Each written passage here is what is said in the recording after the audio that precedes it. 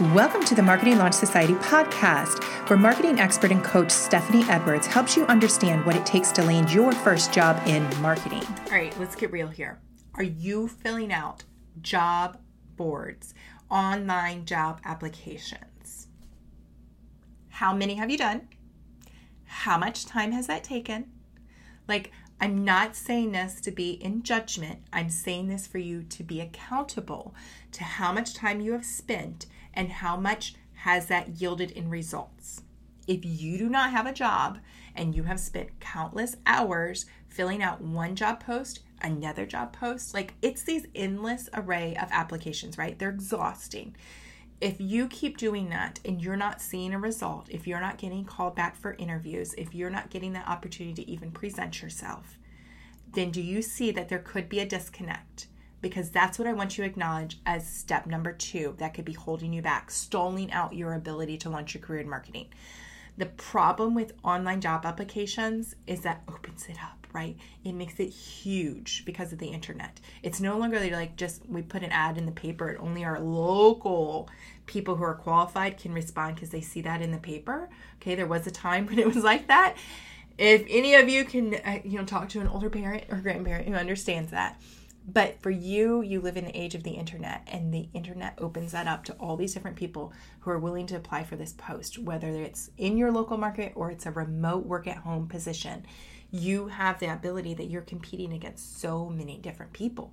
And like we talked about before, you're competing against people who are marketing majors and people who come from other programs and industries who have developed those skills. So all of a sudden, you have gone from being exceptional, unique, and you to just being another number.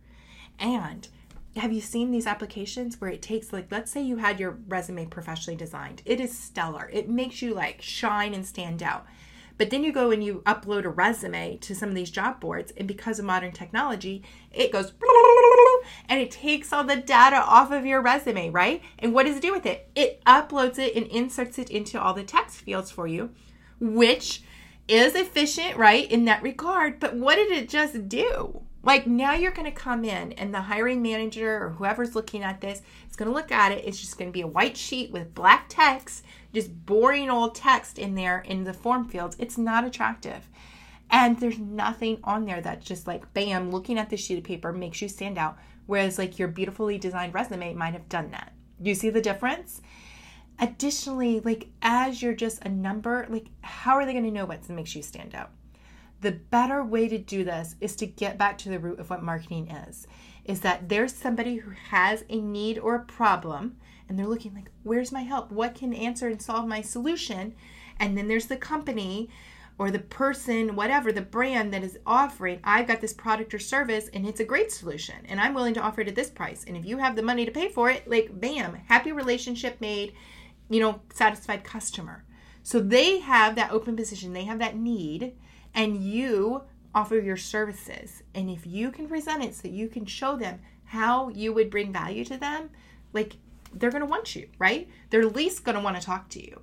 So this happened to me as when I was first launching my career, and I was really struggling. I was just filling out online applications. This still was before everybody had gone online. There was still lots of these sitting down in an office and asking for the application and filling out paper applications. My hand would be so tired and cramping up from doing these all the time. And I kept filling them out. And I was only looking in my local market, and I was striving and based primarily just on my marketing degree, which I told you was problem number 1, right? And going out there and looking. And I was getting really frustrated. I wasn't finding what I wanted. I wasn't landing that career in marketing. And so I started applying to banks thinking, okay, I'll go out there. I'll be a teller.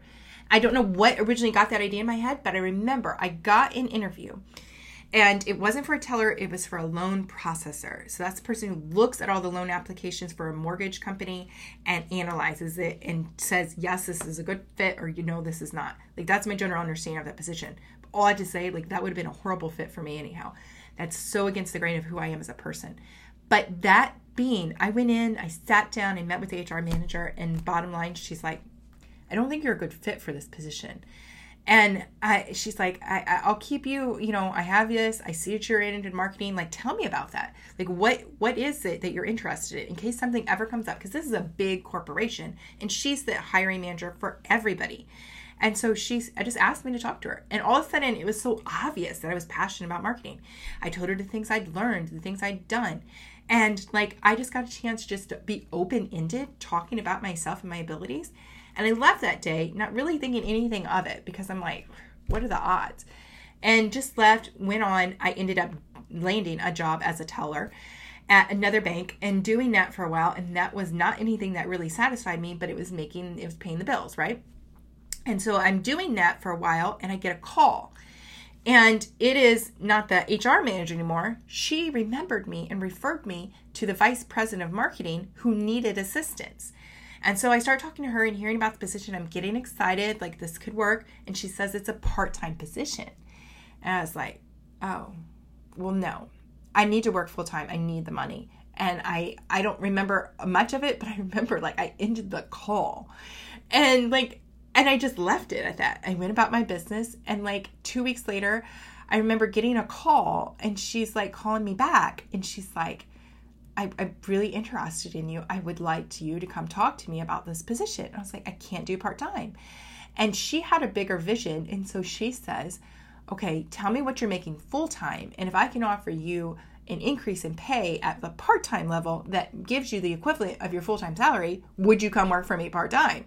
So making at part-time hours, making the same I was making in my full-time job, being a teller, which I was not satisfied in, to go do something in marketing. And I was like, well, yeah, but I'd never thought of it. I was so limited in my way of thinking that it never even occurred to me to think that I could just ask for more at a part-time salary to get what I was making in a full-time position. And so we went in and we talked and I got the job. But all that to bring it back to saying I got the job because of the connection I'd made with the HR person. And because I was able to talk with passionate interest about what I did, she remembered me, passed me on, and I got the connection there with the VP of marketing. All right, I'm abruptly stopping and pausing that video right there because then I start talking about another sequence that we're not ready to share yet in this podcast. But just know there's a quick video series that's going to be launching very shortly, and it's going to walk you through not only this idea of connecting and sharing in different ways to open up new doors, but other ways that you can garner new opportunities outside of filling out job applications, outside of taking the traditional approach to landing your job in marketing.